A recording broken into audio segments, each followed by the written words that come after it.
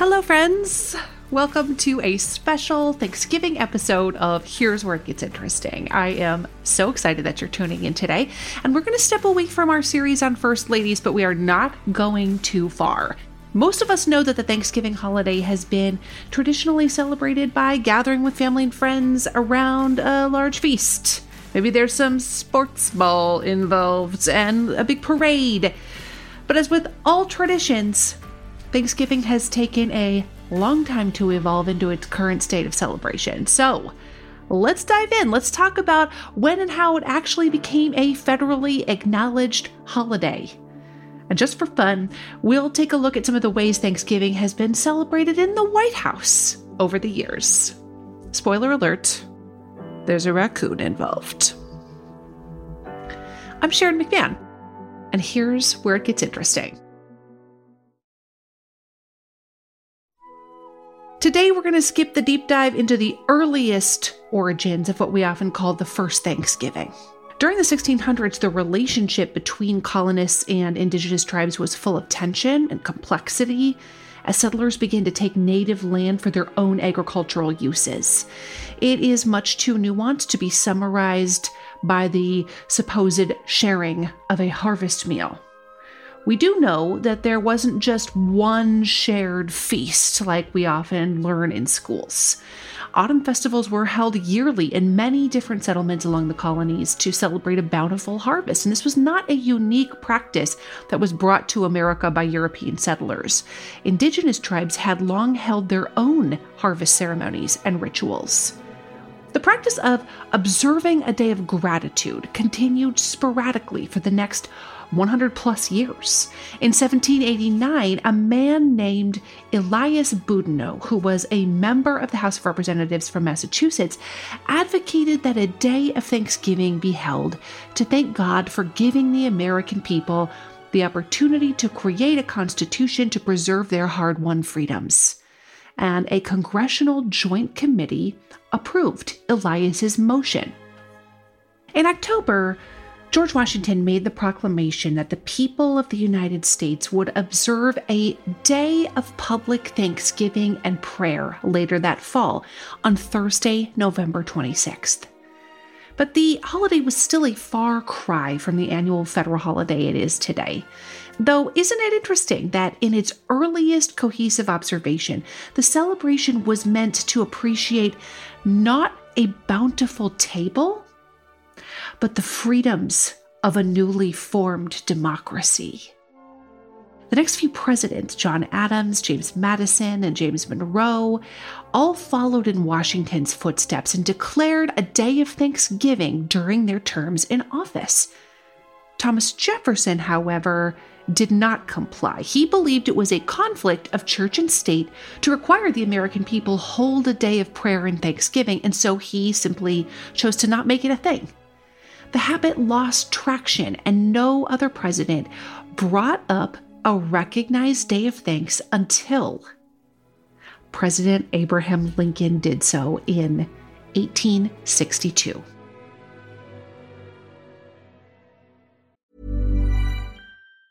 Quality sleep is essential. That's why the Sleep Number Smart Bed is designed for your ever-evolving sleep needs. Need a bed that's firmer or softer on either side? Helps you sleep at a comfortable temperature? Sleep Number Smart Beds let you individualize your comfort, so you sleep better together. J.D. Power ranks Sleep Number number 1 in customer satisfaction with mattresses purchased in-store. And now, save 50% on the Sleep Number Limited Edition Smart Bed for a limited time. For J.D. Power 2023 award information, visit jdpower.com/awards. Only at a Sleep Number store or sleepnumber.com. Ryan Reynolds here from Mint Mobile.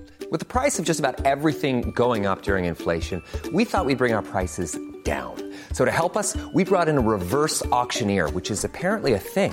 Mint Mobile Unlimited Premium Wireless. How to get 30, 30, bit to get 30, bit to get 20, 20, 20, bit to get 20, 20, bit to get 15, 15, 15, 15, just $15 a month? Sold! Give it a try at mintmobile.com/switch. $45 up front for 3 months plus taxes and fees. Promo rate for new customers for limited time. Unlimited more than 40 gigabytes per month slows. Full terms at mintmobile.com.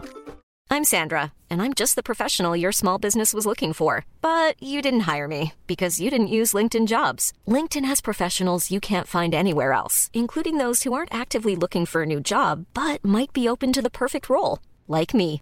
In a given month, over 70% of LinkedIn users don't visit other leading job sites. So if you're not looking on LinkedIn, you'll miss out on great candidates like Sandra. Start hiring professionals like a professional. Post your free job on linkedin.com/people today.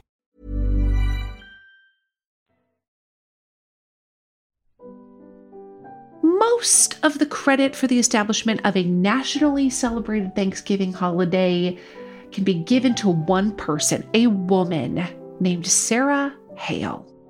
Sarah was a magazine editor who began a campaign in 1827 to formally recognize Thanksgiving as a holiday. She published stories and recipes about how to celebrate a national day of gratitude, and she wrote hundreds of letters to anyone she thought would have some sway in the matter: governors, senators, multiple presidents. But Sarah Hale wasn't just a small-time editor who bothered politicians with her relentless idea about Thanksgiving. She was one of the most influential women of the 19th century, the Anna Wintour of her time.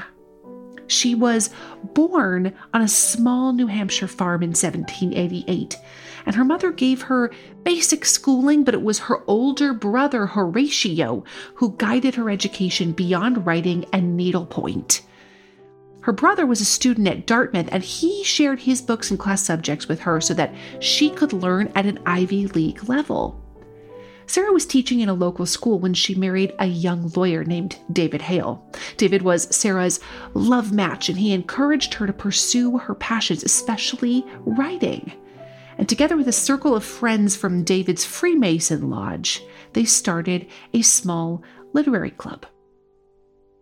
Sadly, David died after suffering from pneumonia in 1822, just 9 years into their marriage. So Sarah found herself a widow at age 34 with 5 young children to support.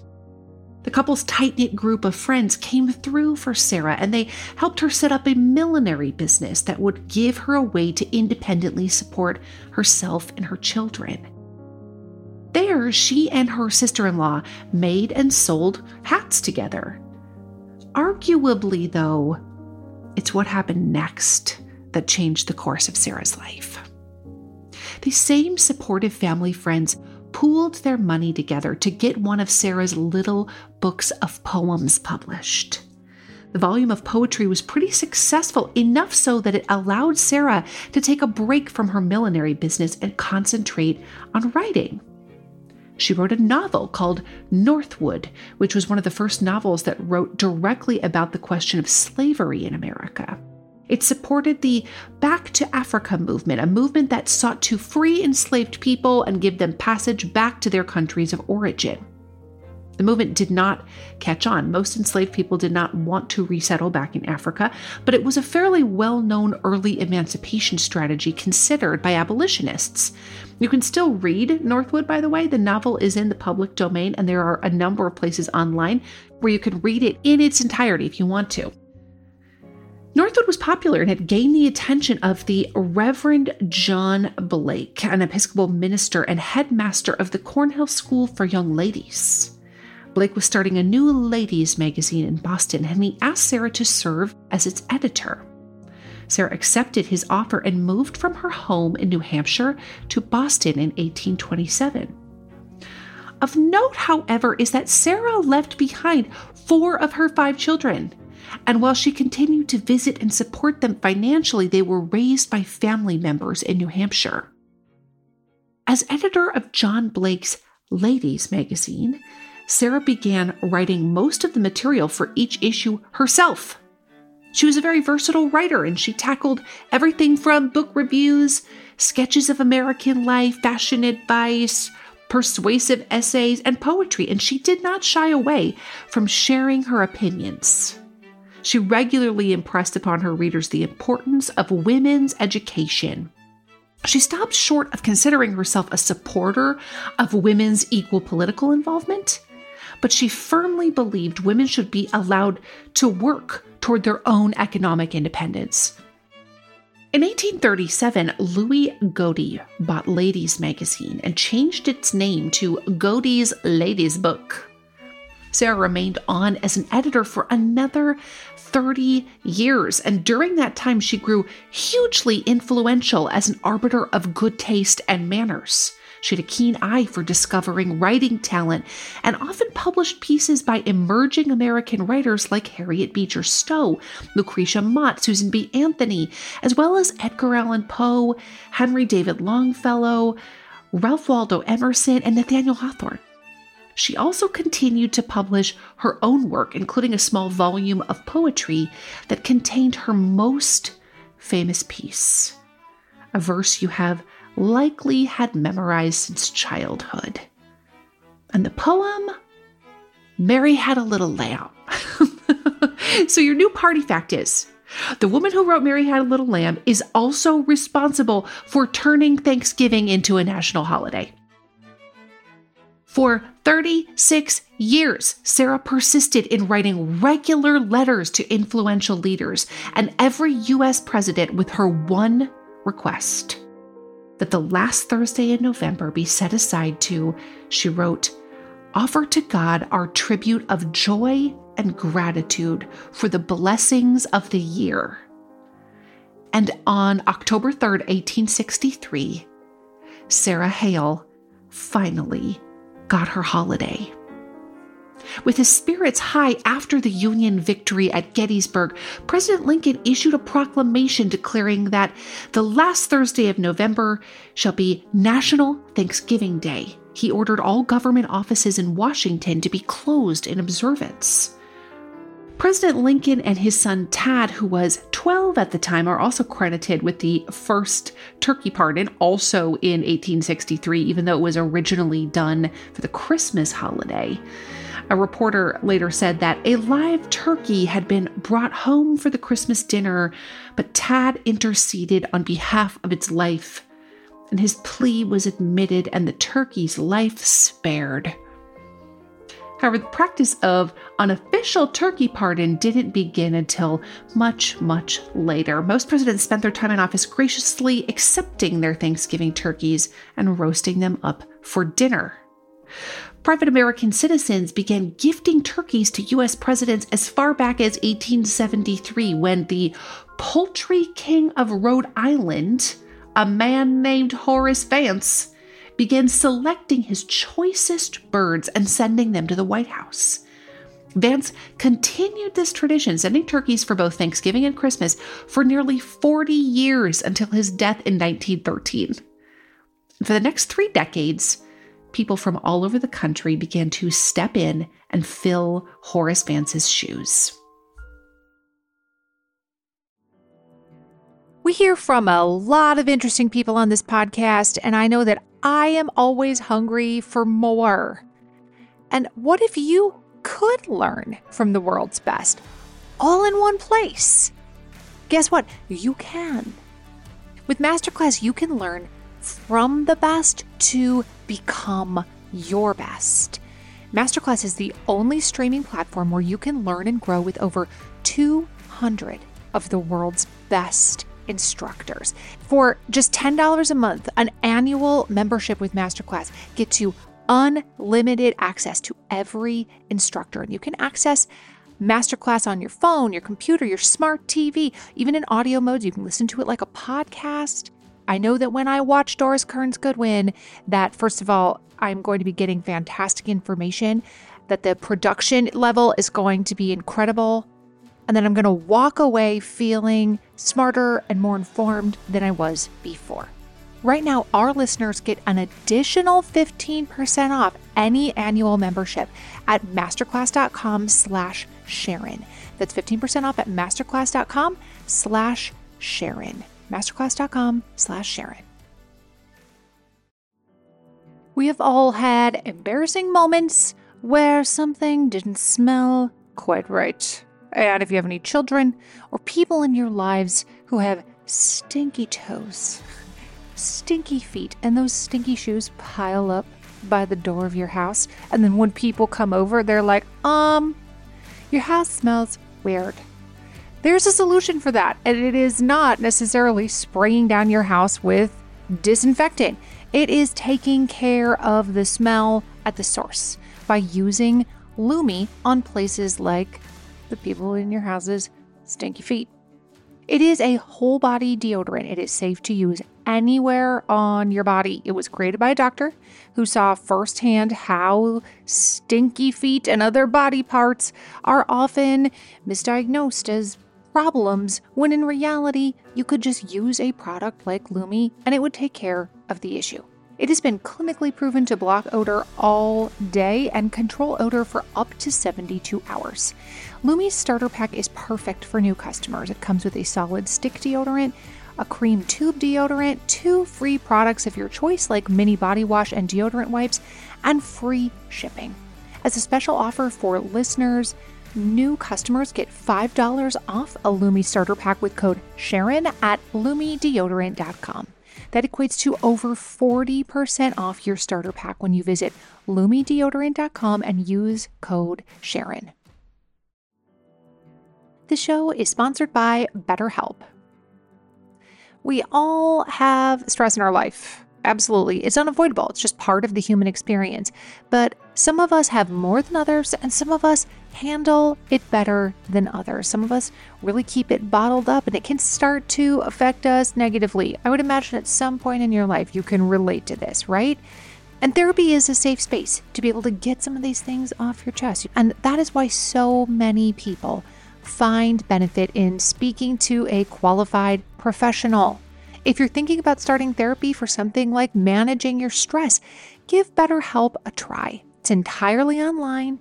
It's designed to be convenient, flexible, and suited to your schedule. Just fill out a brief questionnaire to get matched with a licensed therapist, and you can switch therapists at any time for no additional charge. Get it off your chest with BetterHelp. Visit BetterHelp.com/Sharon today to get 10% off your first month. That's BetterHelp, HELP.com/Sharon.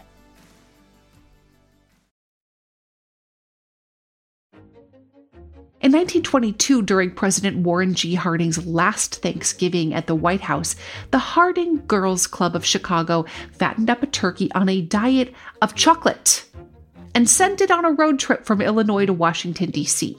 Here is something that I found very amusing. There was a club called the Harding Girls Club, and it is not actually a club of children. It is a club of adult women, and we know this because they posed for press pictures. And one of the things that they did was send turkeys to the president wherever he was. One year, the president was on his way to Panama to visit the Panama Canal, and they sent a turkey named John Gobbler. The next year, the turkey flew on a plane with a military guard wearing an aviator costume, including a helmet, goggles, and a sweater coat.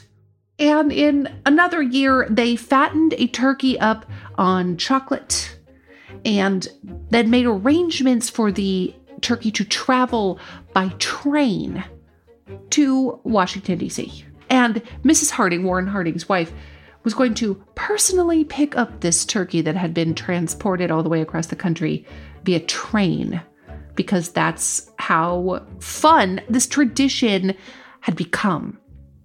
The turkey on the train traveled more than 800 miles in under 2 days, and it made front page news all over the country. A newspaper in Atlanta noted that the turkey had traveled comfortably in a motor coat that was made especially for him, and an extra large cage suspended by and set on springs to prevent too much shakeup on the trip. You would not want the turkey to arrive shaken.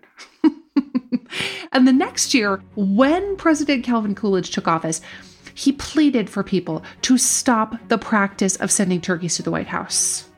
But the Thanksgiving poultry kept showing up, and things started to get weird. In 1926, President Calvin Coolidge received his most unusual Thanksgiving meal option from a supporter in Mississippi. It was a raccoon. And needless to say, the Coolidges declined to dine on roasted raccoon for their Thanksgiving dinner. Instead, they named the raccoon Rebecca, and they kept her as a family pet. For Christmas that year, President Coolidge had a custom collar made for her with the words White House Raccoon embroidered on it. And it didn't stop there. The family kept Rebecca for the rest of their tenure in the White House, and they eventually gave her a playmate named Reuben. So the Coolidges had 2 raccoons in the White House, and they shared a custom-built treehouse together on the White House grounds. And if you think a pair of raccoons is the kookiest of White House pets, just wait until we talk about the Hoovers. But let's leave that surprise for another episode. Only twice since Lincoln declared Thanksgiving an official holiday has a president changed the day of observation. In order to give Depression-era merchants more opportunity to make sales before Christmas, President Franklin Delano Roosevelt bumped up the observance of Thanksgiving to the 3rd Thursday in November in both 1939 and 1940. The change was short-lived after some states decided to adopt Roosevelt's date change and others didn't. Citizens complained that the date confusion interfered with popular Thanksgiving Day events like football games and parades. And by the time Thanksgiving came around in 1941, a congressional joint resolution declared the 4th Thursday of November as the official date of Thanksgiving, and Roosevelt signed it. A few years later, in 1947, the National Turkey Federation cleared up the rules around another holiday tradition. Gone were the days of unsolicited live turkeys showing up at the White House from well-meaning people. The National Turkey Federation took on the role of the official turkey supplier to the president, and that year they delivered a whopping 47-pound bird to Harry Truman in time for the president's Christmas dinner. Listen, I know if you pick up any kind of beauty magazine or you follow an influencer, there's like a new skincare product every single day of the week, and it can be really difficult to know which ones to even try, like which one is worth your money. And if you're tired of cycling through ineffective skincare trends and overcomplicated routines, you might be excited to know that one of today's sponsors is OneSkin. Their products make it easy to keep your skin healthy. No complicated routines, just simple, scientifically validated solutions. The secret is OneSkin's proprietary OS1 peptide. It's the first ingredient proven to switch off the aging cells that cause lines, wrinkles, and thinning skin. I especially like the eye cream. It's not too thick where you feel like it's going to clog all your pores, but it goes on really, really nicely under makeup. For a limited time, you'll get an exclusive 15% off your first OneSkin purchase using the code Sharon when you check out at oneskin.co. That's oneskin.co. Try OneSkin and enjoy younger, healthier skin without all the extra steps. That's oneskin.co, code Sharon.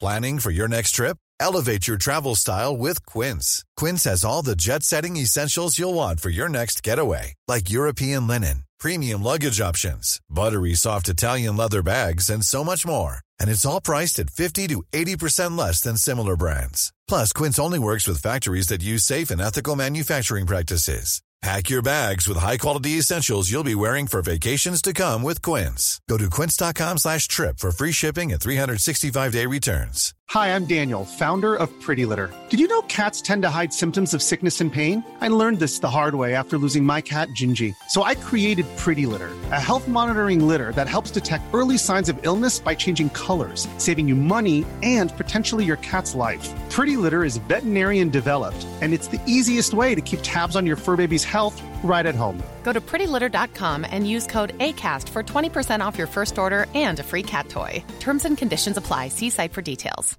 Hey, it's Paige DeSorbo from Giggly Squad. High quality fashion without the price tag. Say hello to Quince. I'm snagging high-end essentials like cozy cashmere sweaters, sleek leather jackets, fine jewelry, and so much more. With Quince being 50 to 80% less than similar brands.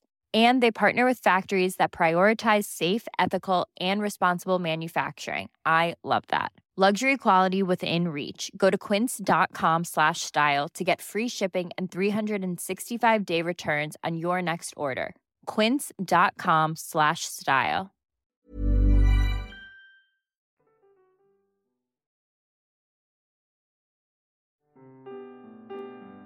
To celebrate the National Turkey Federation's new partnership, the White House held a turkey receiving ceremony in the Rose Garden, a tradition that has continued ever since. The photos that circulate every year of the president with a turkey, those are far more likely to be from this turkey receiving ceremony than from the pardoning tradition, which didn't become an annual tradition until 1989, after President George H.W. Bush remarked, "Reprieve, keep him going, or pardon. It's all the same for the turkey as long as he doesn't end up on the president's holiday table." Before that, President John F. Kennedy pardoned a turkey meant for his table in 1963, and some of his successors did the same, but only occasionally. It was President George H.W. Bush who made it a yearly holiday tradition by pardoning every single turkey during his administration. So I hate to say it, but historically, turkeys were much more likely to end up on a White House dining table than in an easy retirement on a farm. During President Truman's fourth holiday season in the White House, he said he would take the National Turkey Federation's gifted turkey home with him to Independence, Missouri, where his many relatives required a lot to eat. The public was not entirely happy with Truman's admission that he was going to serve turkey for his holiday meal. And that's because the Truman administration, in an effort to conserve grain that would aid Europe in its recovery from World War II, began promoting Meatless Tuesdays and Poultryless Thursdays in the early fall of 1947. It was not a popular initiative. The restrictions were not mandatory, but they were definitely encouraged. And the National Poultry and Egg Board took a particular offense to the campaign for Meatless Mondays and Poultryless Thursdays. They felt like it was a personal attack on their industry, and that Poultryless Thursdays would literally take Thanksgiving Thursdays off the table.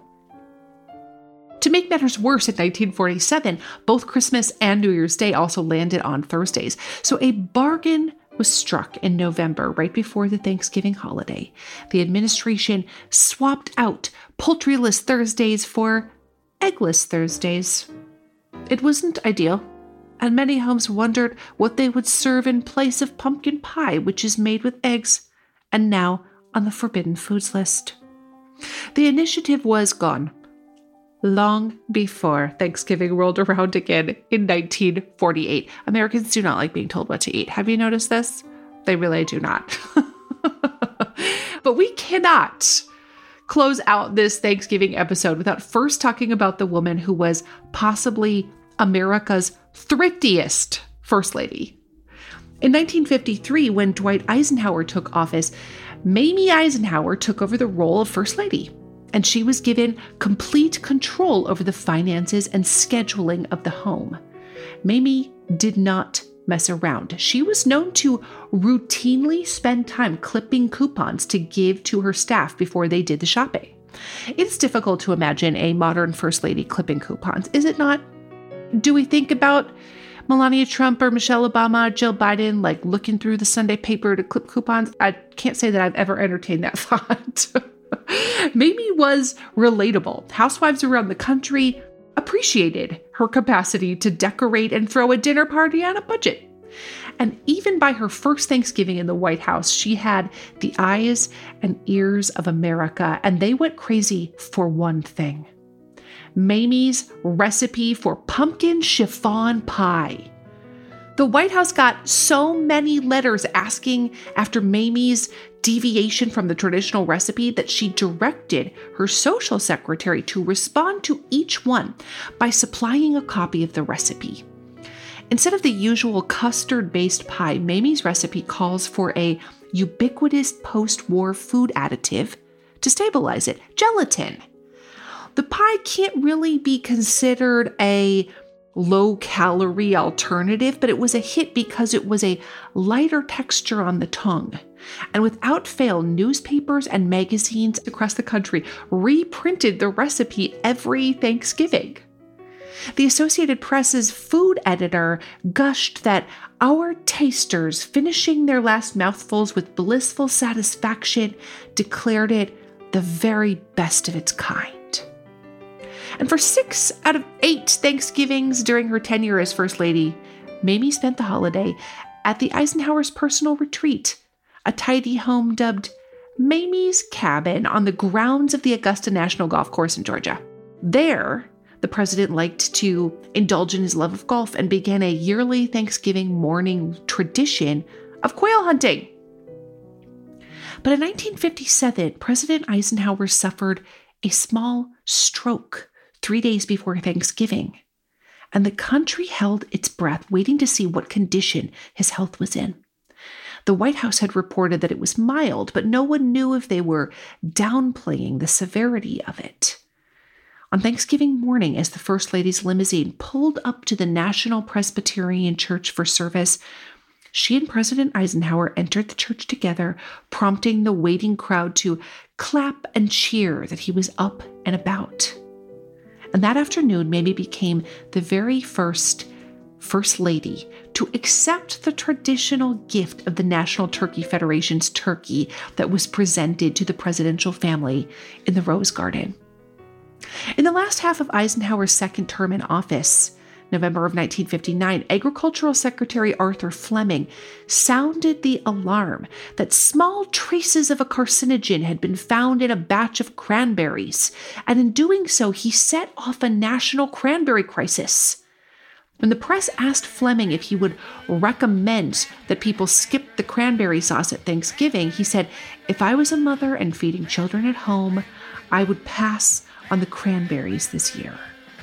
So, people panicked, and grocery stores pulled all cranberry-based products off their shelves.